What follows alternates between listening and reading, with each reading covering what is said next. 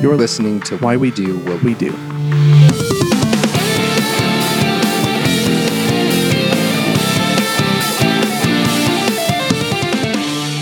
All right, welcome to Why We Do What We Do. I'm your host, Abraham. And I am Shane, and today we have switched bodies.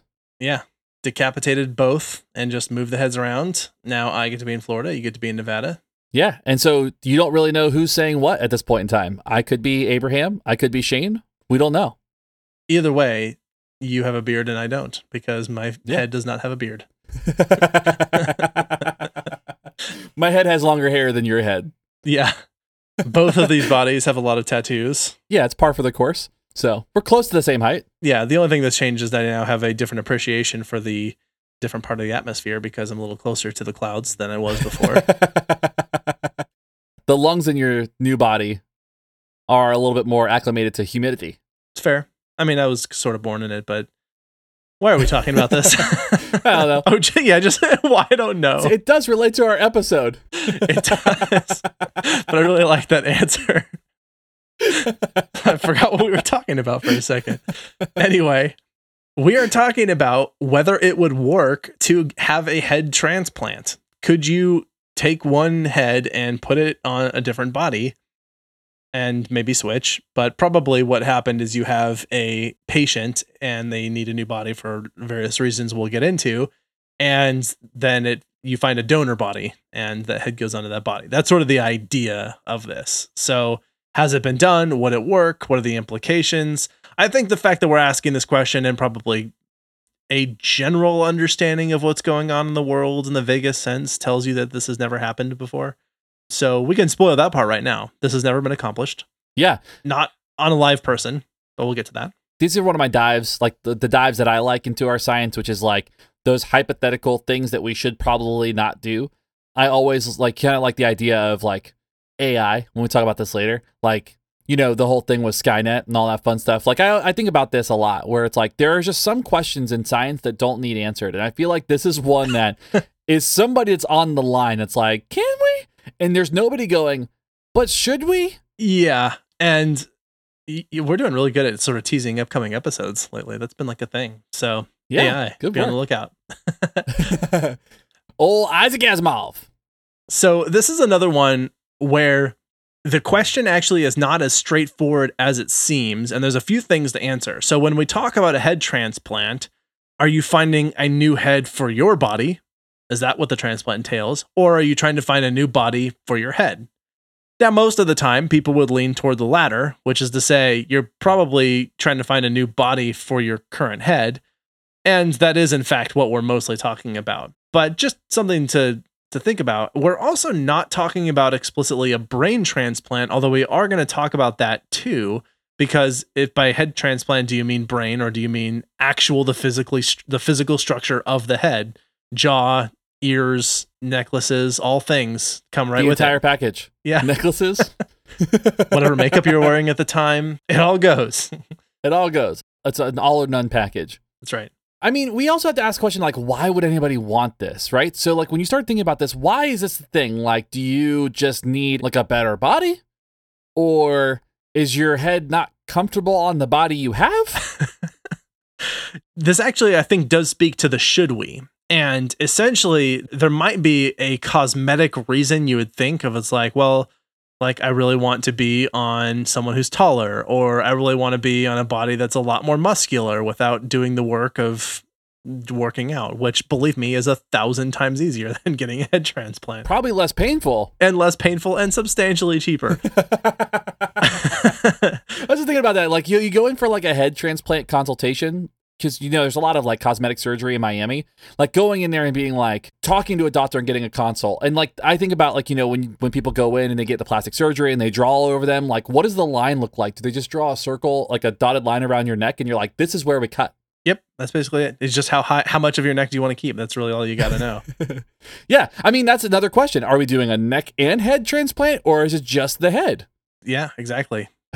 Maybe you take a lot of the neck and then you put it on the mostly remaining parts of the neck of the other one. You have a very long necked person. Like that could be a thing that happens. Yeah. So those are all cosmetic reasons. The actual reason that most people are proposing that is that there are a lot of diseases that cause you to lose control of your muscles in your body, and where your muscles.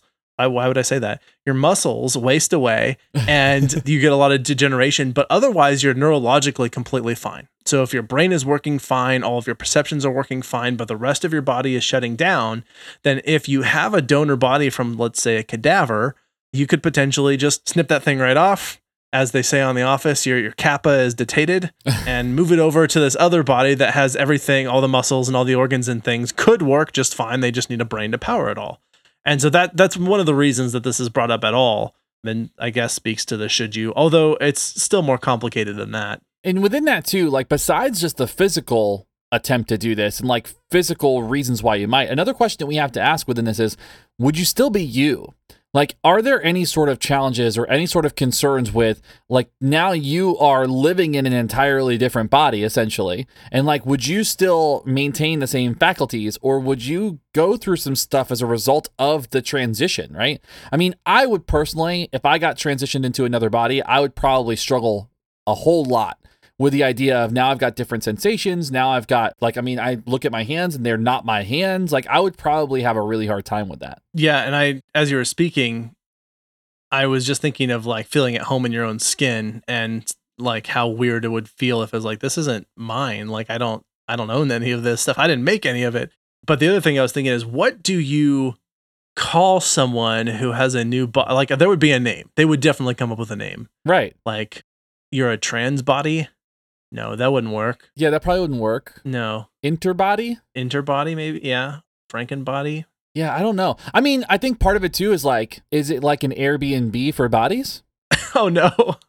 Jeez. Well, and this is the thing. It's like when you start thinking about this, like, I mean, this is kind of us being aloof and being goofy, but like the seriousness of this is like, we don't really know what is going to happen if the science ever gets to a space where it's actually feasible, right? We don't know what the sensations or what the experience of the person who is transferred over, what that's going to look like. There are so many questions that we have to ask around not only the physiology part of it, but the psychology part of it. This is a unique kind of thought experiment as we go through this. And, you know, we can kind of be goofy about it, but the seriousness of it is like, we have no idea what this could turn into. But we will speculate, and we will also use some actual evidence from things that are related, like prosthetics, to talk about this. Yeah. The question, could this even work? We'll dive into a lot of the particulars of this. The short answer is no, but there is a lot more to dive into that. And then another question here, as I mentioned at the top of this, is what about a brain transplant? It is technically different, but mostly only in the sense that with a whole head transplant, you have all of the casings and everything all there. And with the brain, you've got to remove it from at least your ears, if not probably also your eyes, and then your olfactory senses. With a head transplant, you have most of your senses still attached. With a brain transplant, you'd be trying to hook up not only the entire nervous system, but also all the other senses that would have been detached from that. And maybe you could keep the eyes, but even then, like, you were playing with a lot of danger there. So brain transplant is technically different, but the idea remains the same, and the implications for it definitely are related to this. So yeah, I mean, that's a lot of wiring to redo. A lot, like so much more than it even sounds like. Yeah, it's a little much. I mean, and then on top of that, so that's like just the physiology part of it, right? Like that's all the anatomy part of it, but like there's also the question about legality. Like, where does the legality fall? Like, who is the legal guardian of the head? Like, who gets to make the consent decisions? Like, you know, is it the head or the body? There's so much within that there's just not really a great legal definition of that. So there is the legality in terms of like who gets to make the decisions, but also the responsibility of like, is the thing that was done, what name gets attributed to it? Is it the donor body? Is it the host body? Could you claim that the donor body is like doing things you didn't want it to do and have that be a legitimate argument? If like something is done to the donor body and then you're like, wait a minute, like I should receive compensation. They're like, no, that's not even your body. That's someone else's body. You stay out of it. We would have to unpack that whole area. Well, and those sound like kind of, I don't want to say silly questions, but they are questions that people like that you have to sort out from the legal standpoint. Like you can't just leave those things hanging, and they may seem like kind of strange, but there's also laws where people can't put ice cream cones in their back pocket right now. So as we've discussed. Friend of the show, ice cream in the back pocket. It's just the one thing. It's the one thing I can't let go of. So within that space of like the idea of legality, we have to ask that question. But then we also have to ask the question of, what about heads on robot bodies? Does that count? Where does that fall in line? I mean, you're talking, especially with like, you know, you're getting into this area of prosthetics where there are robotic mechanisms, there are electronic mechanisms, there are all these places where, you know, you start looking at this idea that you could possibly put, if we can make transplants work and you can make an autonomous machine, can you put a human head, a biological head, on an autonomous machine and still have the same functions and the same legality and all the other things that go along with that? And honestly, from the research that I did on this, that might be easier than trying to put it on another human body. Which is wild to think that that's the easier way to go. Yeah, maybe not, but it seemed like it from what I read.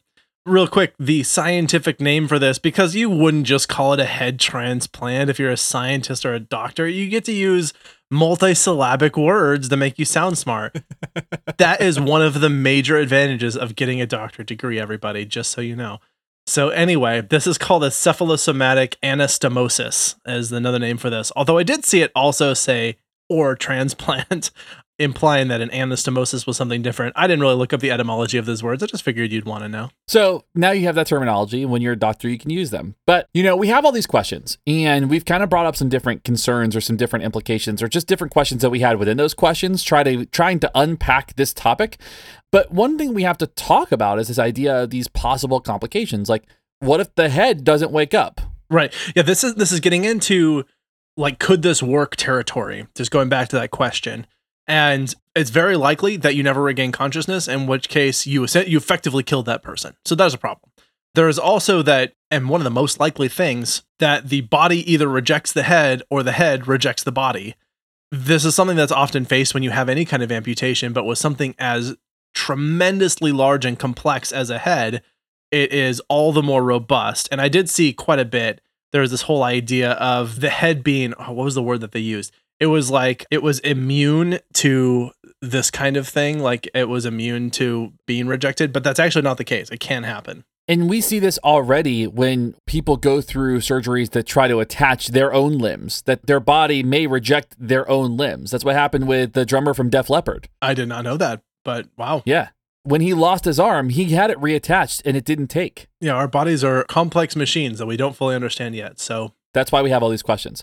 So another one too, just from the psychological sense, is you might lose your sense of self. Like I mentioned before, like when I look down at my hands, are these my hands? These aren't my own hands. Now things are a little bit complicated and people they can have psychotic breaks as a result of this, or they could, because now they're just an entirely different person, or just the experience of living in another body might be too much for the mind to handle. Right. And I mean, this whole idea or understanding how this works is, you have one chemical environment that's in your brain and neck that's being attached to another chemical environment that is different in a different neck and body. You have a new physical environment, meaning there are going to be different dimensions of things. The bones are different sizes, the veins are different sizes, the muscles are arrayed in different ways than yours, and things just may not line up and match entirely. And so you got to try and like figure out how to stitch them together to make them all work so that this is even possible. And that's a tall order. Like, that's asking a lot. Thinking of a head transplant in general is already complex.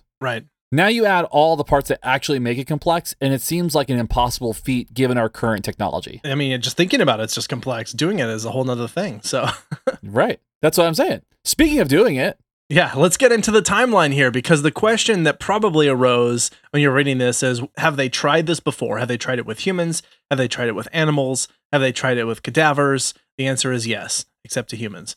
Live ones. So let's go ahead and go through the timeline really quick. Yeah. So in 1908, Charles Guthrie tried to do this with a dog. It did not work. Failed experiment. So that's the first time that we really have any sort of documentation that this was an attempt in like a scientific way, right? That we have documented. It's very possible that like the Egyptians or probably the Romans or definitely the Germans were trying things like this at various points. But that's the first one that we, sorry, Germany. I totally didn't mean to throw you under the bus. That was, I mean, I should have stuck with the kind of have the history. Yeah. I should have stuck with the ones that were more or less gone at this point. Anyway, the first one we definitely have on record was that one. In 1970, I didn't catch the name of the researcher, but another researcher did try this with a monkey, which makes sense. We're primate to primate. I understand the connection. Interestingly, the monkey did live for a little over a week. It lasted 8 days. They said that it lived with quote unquote restored functions. And they included things like its tastes were there, its sense of temperature was there, its vision was there. And I had 2 questions there, which is, how do you know that its taste was the same and its sense of temperature was the same? And also, most of the senses that you're referring to were on the head. So that wasn't really the senses we were concerned about. What we're more concerned about is like, are the organs working? Can it coordinate its muscles? Those kind of things. And that wasn't really clearly answered. It just said, essentially, it did successfully take for a period of a week. So there's that. Okay. So there is like some precedent for what we're talking about. Yeah. And so now we'll get into the guy who's most prominently known about this in contemporary research, if you will. I'm forgetting his last name, but everyone just refers to him by his last name, which is Canavero. And he's done quite a bit with this as well. Yeah, so Canavero did this on a monkey as well. The monkey that they conducted the research on never regained consciousness and would have been paralyzed had it actually regained consciousness, and it actually died 20 hours later. So again, a failed experiment. And one thing to say too, it's uncomfortable, and it's not something that we even like talking about. It's animal research. It's just we're trying to report like research history at this point in time. Yeah, interestingly, he did report this as being somewhat successful, which is confusing to me for a number of reasons. He also did try a head transplant on a rat, but this was a very strange experiment where what I read is he actually he took a severed rat head, he grafted that severed rat head onto a full rat that still had its head to turn it into a 2-headed rat with a dead, severed cadaver rat head attached to it. So as far as I could tell from that report, it was not a functional rat head. It was like here's a cadaver appendage hanging off the side of you that has eyes and teeth and a nose, which is not something that is the stuff nightmares are made of. So yes, also would probably make a very good death metal album cover. It would. Yeah, go nuts, guys. Where are you, Obituary? That's sort of the history of his experimentation with this up to actually trying this with humans. Now, again, he even referred to his rat experiment here with the grafting of the severed head as being successful. But again, I don't know what his qualifications here are for success. And I don't mean to belittle, like there are plenty of people who are excited about his research. I'm just looking at that and it seems less than ideal for moving forward with human trials. Right. So, I mean, I guess the only way I could see that maybe he's identifying successful is like that he was able to attach certain, like maybe nerves, like, or maybe blood vessels. Maybe he was able to get blood pumping through the appendage. Like, I mean, those are maybe indicators of some level of success. But to me, I would still have a hard time calling that success in general, because maybe that was the aim of what they were trying to do for that study. But it still doesn't seem to meet the expectation of what he's doing. Yeah, exactly. And it also doesn't seem like it does not point us toward like, oh, we can start trying this with humans now. Right. And that tells us we're not even close. Right. So in 2017, they started doing this with human cadavers, though. Yeah. So this was Ren and colleagues. Ren is, well, he was a Jedi. So he just used a lightsaber and just demanded first author credit. Totally kidding. These were some researchers, I believe, out of China, and Canavero's out of Italy. They coordinated together to work on this because there was an opportunity for him to get research funding to do this in China. And so they spent 18 hours doing this with a cadaver. And really, this was sort of a proof of concept. They wanted to show, could we do this? And so they spent 18 hours under the knife with these cadavers, and they had several surgeries that, again, you don't really think about until you really have to dig into the weeds of what's going on here. They have to reattach the bones in the neck. They have to reattach all the veins that connect the major arteries and get blood flowing consistently throughout the bodies. There's gastrointestinal surgery, meaning they have to be able to reattach the trachea and the esophagus, and that all of those things flow seamlessly into one another as much as possible.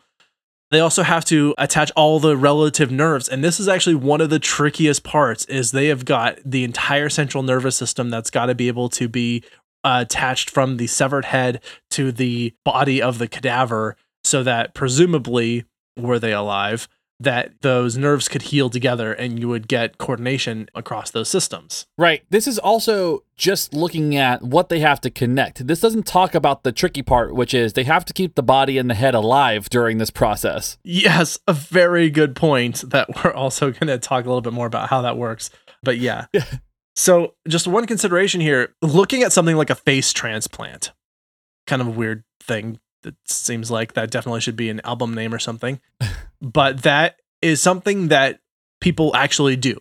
There are plastic surgeons who aesthetically will do face transplants. The movie Face Off depicted this very accurately. Just cut a circle, just peel it off, stick it on someone else's. Totally kidding. They were way... Thank you, Nick Cage, and thank you, John Travolta, for a wonderfully fun movie. Yes, wildly off on that. That was not even remotely close to accurate. Yeah. But face transplants are something that we can do, and they are extremely difficult. They're notoriously difficult to accomplish. And that's not trying to attach all the different senses and motor coordination to the rest of the body. So if that's really difficult, like how close can we really be with the example of the cadavers? And with the cadavers, we couldn't test any of those systems. It was really just about, can we make those connections, not do they work after we've done them? And so we still are several steps away from really being able to demonstrate this. And Canavero did say he's got a lot of volunteers from people who are in a vegetative state, but I don't think that people who are in a vegetative state can be volunteers for something like this. Could you imagine being the power of attorney for somebody who's in a vegetative state and you're like, yes, sign them up? Yeah, you can use their body, sure. Just let me have the head. That's a whole nother can of worms. When we get to our series on serial killers, maybe we could talk about that. Yeah, that's a whole thing. So I guess the question comes down to this. Like, so we know what kind of the general idea of what a head transplant would be, right? You're basically taking a head and putting it on a different body. But how does this actually work? Okay, so presumably you've got to have a donor body of some kind. You probably don't want it to be in terrible condition. For some reason, they specifically say in this article I was looking at that the recommendations from Canavero himself is that they should be about the same height. But that raises an important point. What's the point in getting a new body if you have to be the same height? Wouldn't we all want to be taller? Yeah, Skilo is so bummed about that recommendation. I mean, and I also am imagining there's like this sudden black market for like tall, young, healthy cadavers. So yeah, look out, high school basketball players. Yeah, I was gonna say, like at one point in time, Kevin Nash, the wrestler, would be in trouble because he's about 7 foot something. There you go. People are just going to start picking off all these young, tall, healthy people and selling their bodies as cadavers for the rich paying clients who want to put their head on a different body, I guess. Ooh, that sounds like such a gross movie. Yeah. So anyway, so one of the requirements here, you have the donor body that's about the same height. Yeah, and they aim to have the same immunotype, which makes sense from the rejection standpoint. Like, you don't want there to be any complications with those chemical environments that are different. You want them to be as similar as possible. Right. And then presumably the body is in pretty healthy condition. So if you were to transplant a head into a body that's dying of cancer, like you didn't buy very much time. And kind of probably defeats the point. Yeah, exactly. Because, I mean, if you wanted to die of cancer, there are lots of ways to go about doing that. So you wouldn't want to do a head transplant. Anyway, that's how it would have to work from the perspective of the donor body. But then you've got the patient head, because one of the things you have to keep in mind is that the brain has to be kept alive during surgery. And the recommendation is to be kept at about 10 or 15 degrees Celsius consistently with no drops in temperature beyond that. And that also means that the brain has got to receive a steady state of blood and oxygen at the very least, if not other nutrients and important chemicals to keep it working, so that it doesn't die while it's out, while the head is no longer attached to a body that normally supplies it with all of those things. Right. And then within that, too, another complication is going back to that issue of the immune system, right? So the immune system has to be suppressed to prevent rejection when the head is transplanted onto the body. So there is like, now you've got temperature, now you've got oxygen and blood, now you've got a suppressed immune system on top of all the other stuff that we're about to talk about. And there's not even a guarantee that suppressing the immune system is going to assure that there won't be a rejection. There still could be a rejection, even with the suppressed immune system, even with the same immune system type. Right. And then, as I said, you have to connect neurons to the central nervous system. This is like the most critical part, because if you put a head on a new body, but you can't coordinate the parts of that body, well, then you may as well just have a head with no body. Right. Because there's no point in it being there otherwise.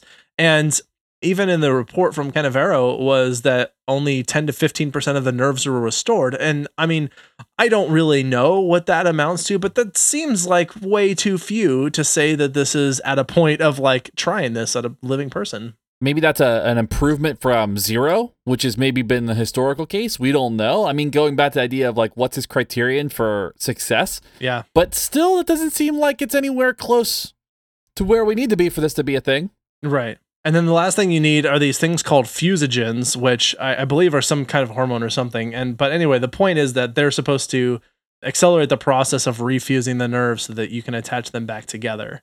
And that way you can promote the regrowth that would allow the two parts to sort of come together. Right. And that's just some of the things that you need for this to work. I mean, there is a lot going on here. I mean, you need tools that are more advanced than the ones we have now. You need extreme precision. You need a lot of time spent on this and tons of resources. Like this is a asking a lot. Yeah. Our bodies are designed in a pretty effective way that they're really not meant to be. We're not Legos. We're not modular. You can't pop off one piece and put on a different one. That's just not how we work. Yeah. I mean, it's an incredibly complex process as it is. Nerves by themselves are an incredibly complex, and we understand so little about nerves and how they work and how to connect them. Just that alone is one of the obstacles that we face here. I do want to say, like, I don't want to disparage at all the fact that, like, there's been some amazing work done with transplanting organs, with amputating limbs with prosthetics. Like, we're not trying to criticize any of that. Like, we're not saying that you should never do anything because it's like, quote unquote, unnatural or something. We're really just saying that with respect to a head transplant, this is so complicated. This is not something you can take lightly. You've got to like make 1,000 assurances before we even begin to attempt this with someone and like demonstrate success on every single level. Conceptually, I think mathematically, if you were like model this on a computer or something with dummies, with cadavers, like it's got to be perfect before we ever try to do this with a living host. Well, right. The risk is too high. I mean, ultimately, that's what it comes down to. The risk is too high. Like there is right now a 100% chance that you will die if you do this. There's just no way we can do this right now. Yes, you would just be decapitated. That would be it. And like they would then take your decapitated head and sew it onto a cadaver's body, like on Game of Thrones. Spoiler alert. But that's sorry. Maybe I throw that a few seconds earlier. I haven't seen that one. Oh, darn. No, you're okay. You're okay. But anyway, yeah, you're absolutely right. It is a death sentence to do that. Even so far as in 2017, which was just 3 years ago, which seems like a lifetime ago given everything that's going on. Say, I think March was 3 years ago. Yeah. March was a long year. So 2017, a Live Science article says, basically it's never possible. It's not going to be possible. And now that just seems like a challenge. Like that seems anytime somebody's like, that's never going to happen, they go, watch me, hold my beer. And it's like, okay, now you just kind of like, fan that flame. But what I would probably say is it's so incredibly improbable right now that it's probably not going to be something that happens within our lifetime, I would imagine. Watch me, hold my beer. That's what they're doing. I like that's it. what Canavero's doing. Yeah. Now, there was also an article published it's called Medica, and this is the Journal of Clinical Medicine, and this was published in 2019, claiming that this actually might be possible given some things that would have to be taken care of, like the things that we've mentioned. But when I really looked into this article, they were using all the exact same information that was available for the 2017 article because they were just referencing what had been done with the cadavers with the Canavero study that was published. So even though it was more recent, I was thinking there had been these new developments, and I was looking through it, and there really weren't citing anything that had happened since 2017. So it seems like we're still operating on the limited information that we have, and we need more research and more application. Right. When we kind of look at that, and anytime there's new science or anything like this that seems like kind of science fiction-y, you're going to have skeptics that come out. So, they say, why not demonstrate with animals first? Okay, and so that is a question that will come up from skeptics. Why not do this with animals first before you translate this to human research? And not that I'm going to advocate for that at all for a number of reasons, but they do make a good point of like, why jump straight to like doing this with live people without really demonstrating this in some other way? I would prefer this be done not with animals who can't provide consent for something like that, save for maybe we have good models to suggest that we can do it correctly, and that procedure would save the animal's life if they were otherwise in danger, were the procedure to be successful. Otherwise, I wouldn't advocate for it. But I do understand the position of like, let's do this in a way that does not sacrifice humans. Yeah, and I mean, it makes sense from a standpoint of simplicity too, right? Like, so I Yes. feel like our neural network and stuff is so complex and there's so much going on that it might be easier to demonstrate that it's possible on a life form that maybe doesn't have as much complexity. Right. Yeah, I mean, if you can do this with like a worm or something, then Right. move up from there. Yeah. Anyway, and then another one was a criticism was like that they should be publishing all these new techniques that would enable this process to be the case. They should be publishing all the studies that are showing that this is capable. And they're absolutely right. Like if they are claiming that they're developing these techniques and these strategies and they're conducting these experiments that are successful, they should be publishing those things so that they can be tested and replicated in other places, so they can be vetted through a very thorough peer review paradigm and process. Now, to their credit, at least Canavero has published quite a bit of his work on stuff that he has done and talked about it. I don't know how transparent all of it has been. And there's still plenty of gaps in terms of saying, like, these are things that we are learning that we can do. And those studies, should they exist, still need to be published. So some of it's happening, more of it needs to happen. So we're at the space where there is just not enough evidence to go forward. There's still a lot of questions that we have, though, and we have to kind of start looking at this from the perspective of, you know, if this is something that they're going to continue to pursue, if this is something that humanity and research and science is going to continue to pursue, then we have questions like, who gets what body? Who gets what cadaver? Who goes to get the body? How do you, I mean, there's so many questions I have within that, but who gets what body? How do we determine that? Does it end up just being something for the extremely wealthy? You know, like they're faced with a situation where they would need a head transplant for some reason, and that becomes available to them. And then how do you choose the donor? Like, because there, as you said, there are people who are responsible for that body who get to make choices about what happens to it. And so that puts people in a difficult position where you might have exploitation, you might have some unethical things happening, you might put people in a position where they're sort of forced to make choices they don't want to make. And then, like, again, if this was a cosmetic thing too, like that starts to cross into some very tricky ethical territory. So, right. Another question that's raised here is, if you imagine you have a donor body and the donor body was healthy enough to support a new head, what about all of the organs and other tissues from that body that could have been used to help a lot more people who needed those organs? So I do get that, like, if we have someone who, like, their entire body is failing and they need basically all new things, then it doesn't, I don't necessarily say, like, well, there's a lot more people, so we want to give them all those things. But I kind of do get that too. Like, this goes back to the sort of triage episode of, like, I want to treat all life as important. And, like, if we could save 15 lives or one, where should we allocate our time? I would never want to be, I would want to save everyone's life. You know, I want to be in that position. And if we had to make that hard choice, it seems like it'd be difficult to argue against saving a lot more people. And so if you could get out some lungs and a heart and a liver and stomach and kidneys and that sort of thing, and that would really help someone, then, like, maybe that's a better way to go.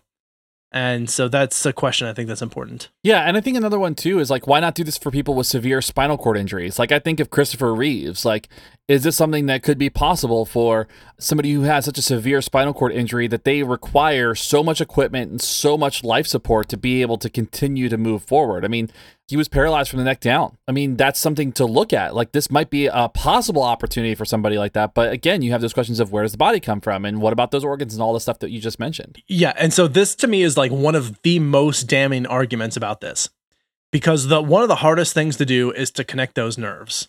And if that was something that they were capable of doing, then you don't have to go to animal models. You don't have to go to, like, technological models. There are thousands of people around the world, or millions of people around the world, who have nerve damage that, if their nerve repair was that good, we should be using those strategies on those people. Because if we had a lot of evidence to back up the fact that, like, you know what, it's not that hard. We have this technique, we have these tools, they all work really well. Anybody's got nerve damage, we can repair it. First of all, Nobel Prize, dude. Like, that's awesome. Like, you win all the money. Right. And second of all, like, yeah, I'd feel a lot more comfortable moving forward with something like a head transplant if that needed to happen, knowing that we'd already demonstrated that nerves could be reconnected in that way. So why not start there? That's such low-hanging fruit with so much awesome application available to it. Right. So anyway, that to me is the most damning one.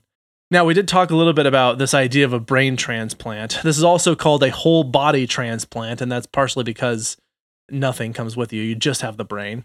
And so, again, depicted very accurately in the movie Get Out. Darn it. I need to start with that. Spoiler alert about the movie Get Out.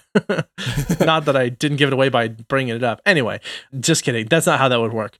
But the idea here being that you would pull out the brain. And as I pointed out earlier, just the question here of like detaching all the other senses. It doesn't come with the ears, doesn't come with the mouth or the tongue or the nasal passages. Like how much do you cut versus how much do you leave? Just not something that is really possible. Right. I mean, again, it's just the science isn't there. I mean, that's what it comes down to. The science is simply not there. Yep.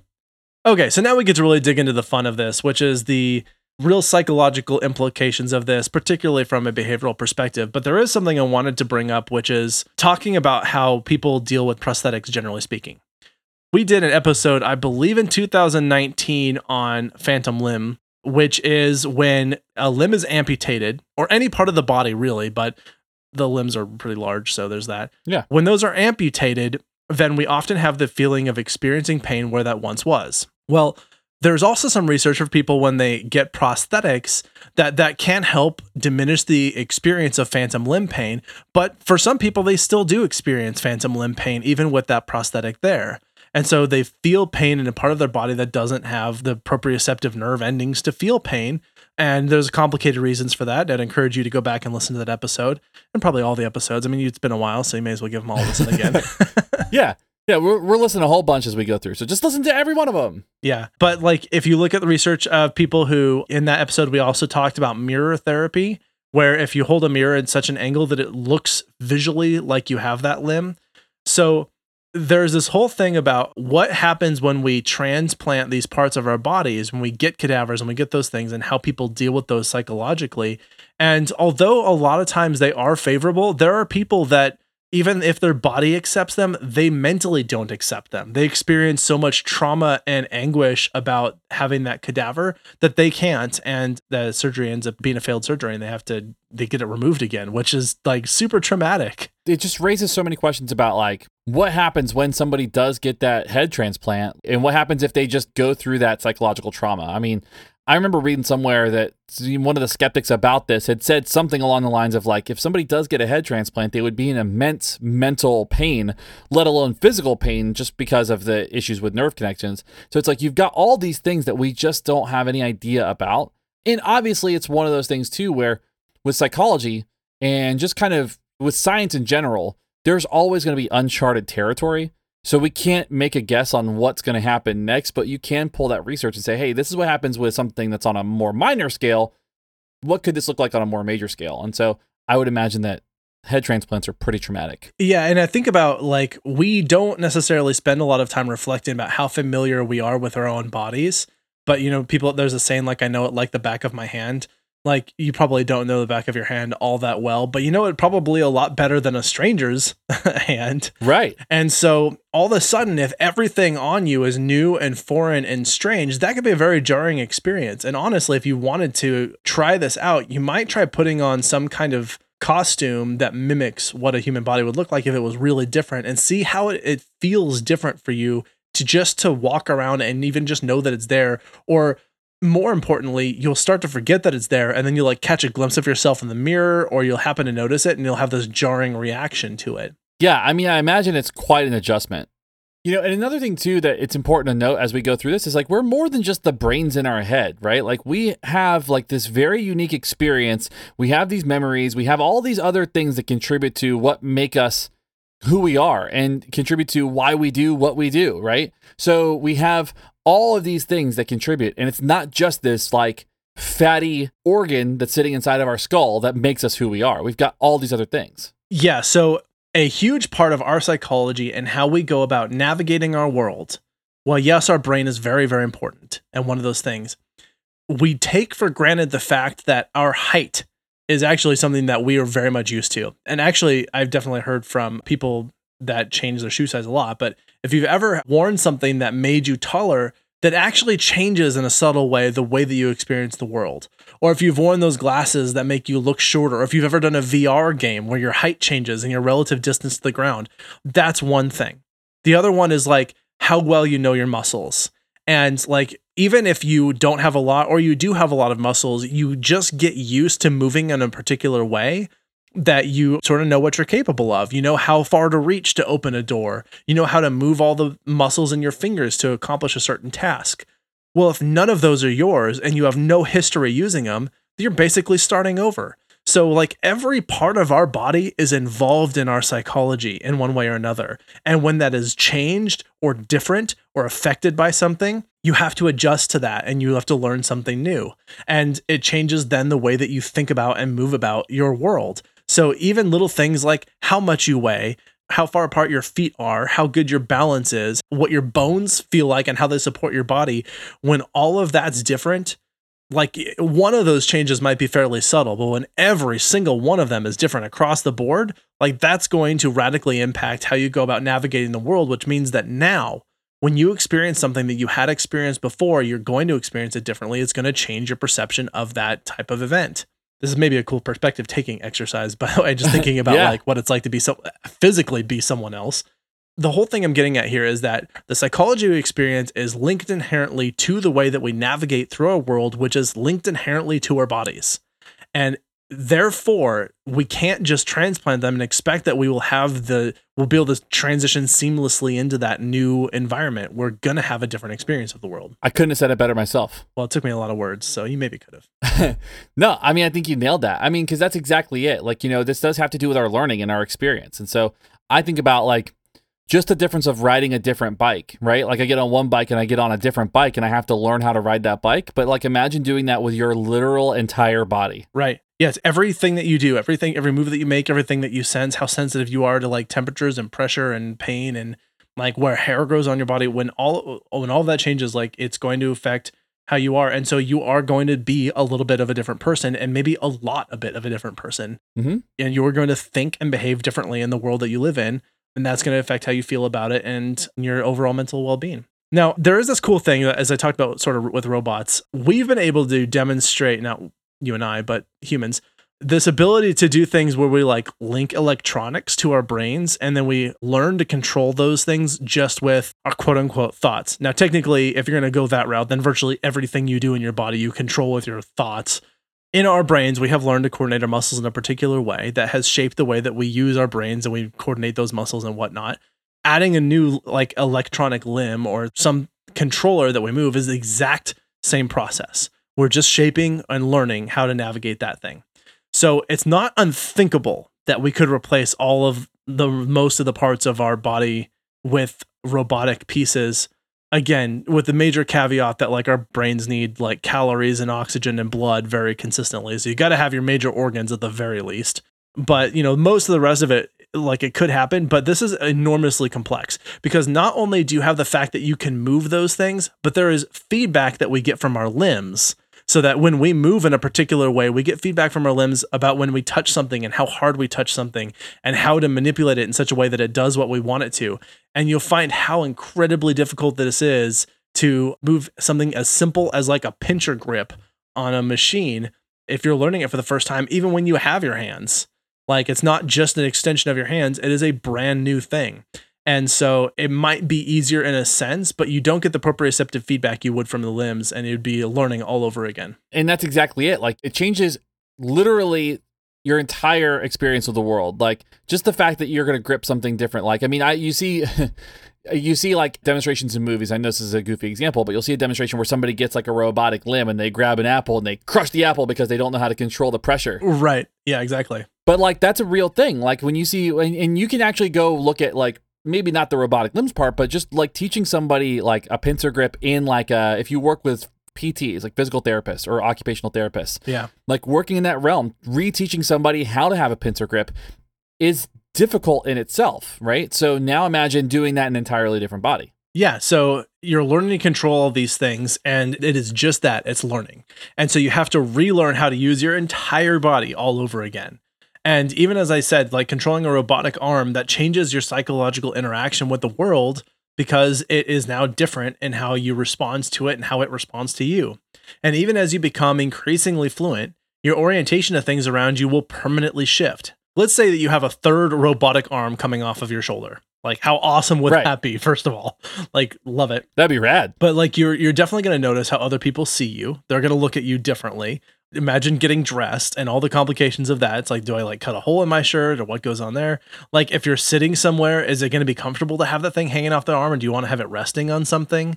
When you're just generally moving around your environment, do you need to make sure that it's not getting shut in doors on accident, or that you don't swing it into things and hit things? And then what about, like, we already have dominance of one hand. If we have 3 hands to choose from, then do we start favoring more than one hand, or do we only still favor one, or do we shift where our dominance is? Like all of that stuff changes and becomes important, and all that stuff changes our brains too. So it is just worth considering that like this is all a bunch of learning, and that our learning does not just happen in our brains. Right. I mean, I guess my thought would be like, if I have a 3rd robotic arm, why don't I have a 4th one? I mean, yeah. I mean, go full Doc Ock on this and just get. That's what I'm saying. Why not? Yeah. So I guess with that, it's probably worth looking at just kind of, probably worth wrapping this up, right? Like at the end of the day, there's a lot to consider with this thing, and we just are in entirely uncharted territories. We have no idea where this is going to go, what's going to happen next. We really don't know. We don't have enough information. Yeah, the straight up answer is a head transplant will not work at this point in time. Right. We don't have any reason to believe it's going to work anytime soon. I mean, I think 10 to 15 years is way too ambitious to say that that's even likely to happen. Maybe a century from now, but probably not. I honestly don't think we'll ever reach a full head transplant point, mostly because I think we will have obviated the need for it by the time it would be something that would be technologically relevant. So I don't see this ever being a thing that we do in any widespread way, if it's ever accomplished even once. So one thing I did want to add was there was someone in Russia who had volunteered to be the first live person to experiment with. This is someone who had like a severe muscle wasting disease where they were losing all coordination of their body, but his brain was otherwise intact. He was going to be a volunteer to try this for the first time, but he has since decided to not participate in this and has withdrawn.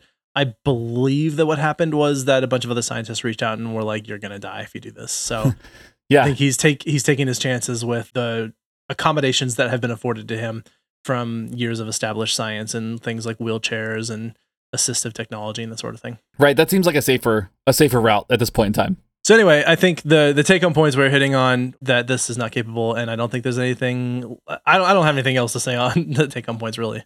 Yeah, neither do I. I mean, we're just at the space where the science doesn't exist. Don't get a head transplant, and we'll see what happens in the next 100 years. Yeah, and even if you did, I guess one thing I would say is like it would likely be a radically different experience from. It would not be so simple as like you have all your memories and consciousness and everything's good. It would be a wildly different world to live in for you. Right. All right. I like it. Okay, let's do some recommendations.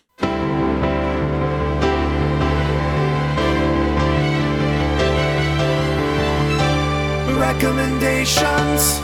I'm going to recommend a book trilogy called the Mistborn series. Although he did add like 2 more books, so that maybe it's just called the Mistborn series at this point, by Brandon Sanderson. These are fantasy books. It's set in this alternate universe reality thing. The idea here is that you have people who, for whatever reason, can consume metal, and when they do, they can digest it in such a way that they describe it as burning it, and that gives them certain powers, and depending on the type of metal, and also depending on the type of alloy. And most people can only consume or burn, if you will, one type, but the way that they treat this in this, the whole thing is sort of leading up to this big revolution where you have this sort of dictator and some people are trying to take him down. I love the series. I think it's just super fun and really interesting, and there's so many cool implications of it. So that's my recommendation. Cool. And I don't think I've recommended it before, but if I have, I'm sorry. Go read it. I'm not sorry. Go read it. Yeah, don't be sorry. There's no such thing as a guilty pleasure. All right, speaking of guilty pleasures, my recommendation this week is a latex bodysuit. No, that's just what's in the notes. Those are shopping lists you're reading. Yeah, sorry, they don't have those at Publix. It's a problem. So actually, mine is a book this week too. It's not a book series, but I spend a lot of time doing public speaking and developing talks for work. And so, we can always do better with that. And so I'm actually reading a book called TED Talks, the official TED Guide to Public Speaking. And that sounds, on the surface, not super enticing, or maybe like something that you're like, oh yeah, I really need to sink my teeth into that. But what's really cool is it does give you some really cool insight on when you're developing a talk and what you want to talk about, how you want to talk about it. And it's not necessarily just about public speaking. It's about how to design your talk so that it is the appropriate medium for the information you're trying to get across. So, there might be some types of or some content that you develop that's better in writing, or it might be better in a public talk, or it might be better in like a long form podcast type. They do a really good job of breaking all that down and giving tips and tricks and stuff. So I've been really impressed with it. Shockingly, I've been really I can't put it down. It's a really great read. That's actually super fascinating. I am inspired by your recommendation. So. Yeah, I mean, and if you're going to listen to anybody talk about public speaking, then TED Talks is the place to go. Yeah, man. Or TEDx, or, the government, the president. Never mind. We're just going to transition out of this. Did you get a head transplant? That's right. With a rock. It's just a stone now. I just have a boulder on my head, on my neck. No, I don't have anything else. I think we covered what we need to today. Awesome. All right. Well, if you have a head transplant or you're thinking of getting one, definitely let us know. If you are Canavera and you would like to contradict us, feel free to do so.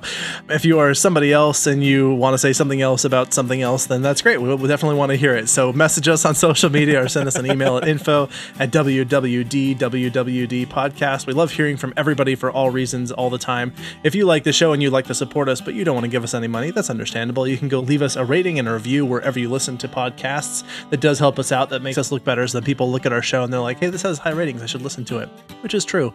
So anyway, this is Abraham. And this is Shane. And we are out. See ya. You've been listening to Why We Do What We Do. Why We Do What We Do is supported in part by our amazing patrons. Thank you. If you like what you heard, consider becoming a patron by heading to patreon.com/WWDWWD podcast. You can also rate and review us wherever you get your podcasts, or share this episode with your friends. If you have any comments or questions, we'd love to hear from you. Find us at WWDWWD podcast on your favorite social media platforms. You can learn more about this and other episodes by going to www.wwdpodcast.com. There, you'll find links as well as detailed and shareable show notes. Why We Do What We Do is researched and produced by Abraham, Ryan O., Shane, and Miranda. Artwork and logo design by Andrew Pollock at nogdesigns.com. Video and production assistance from Tyler Brasier with music courtesy of Justin Greenhouse. Thanks for listening, and we hope you have an awesome day.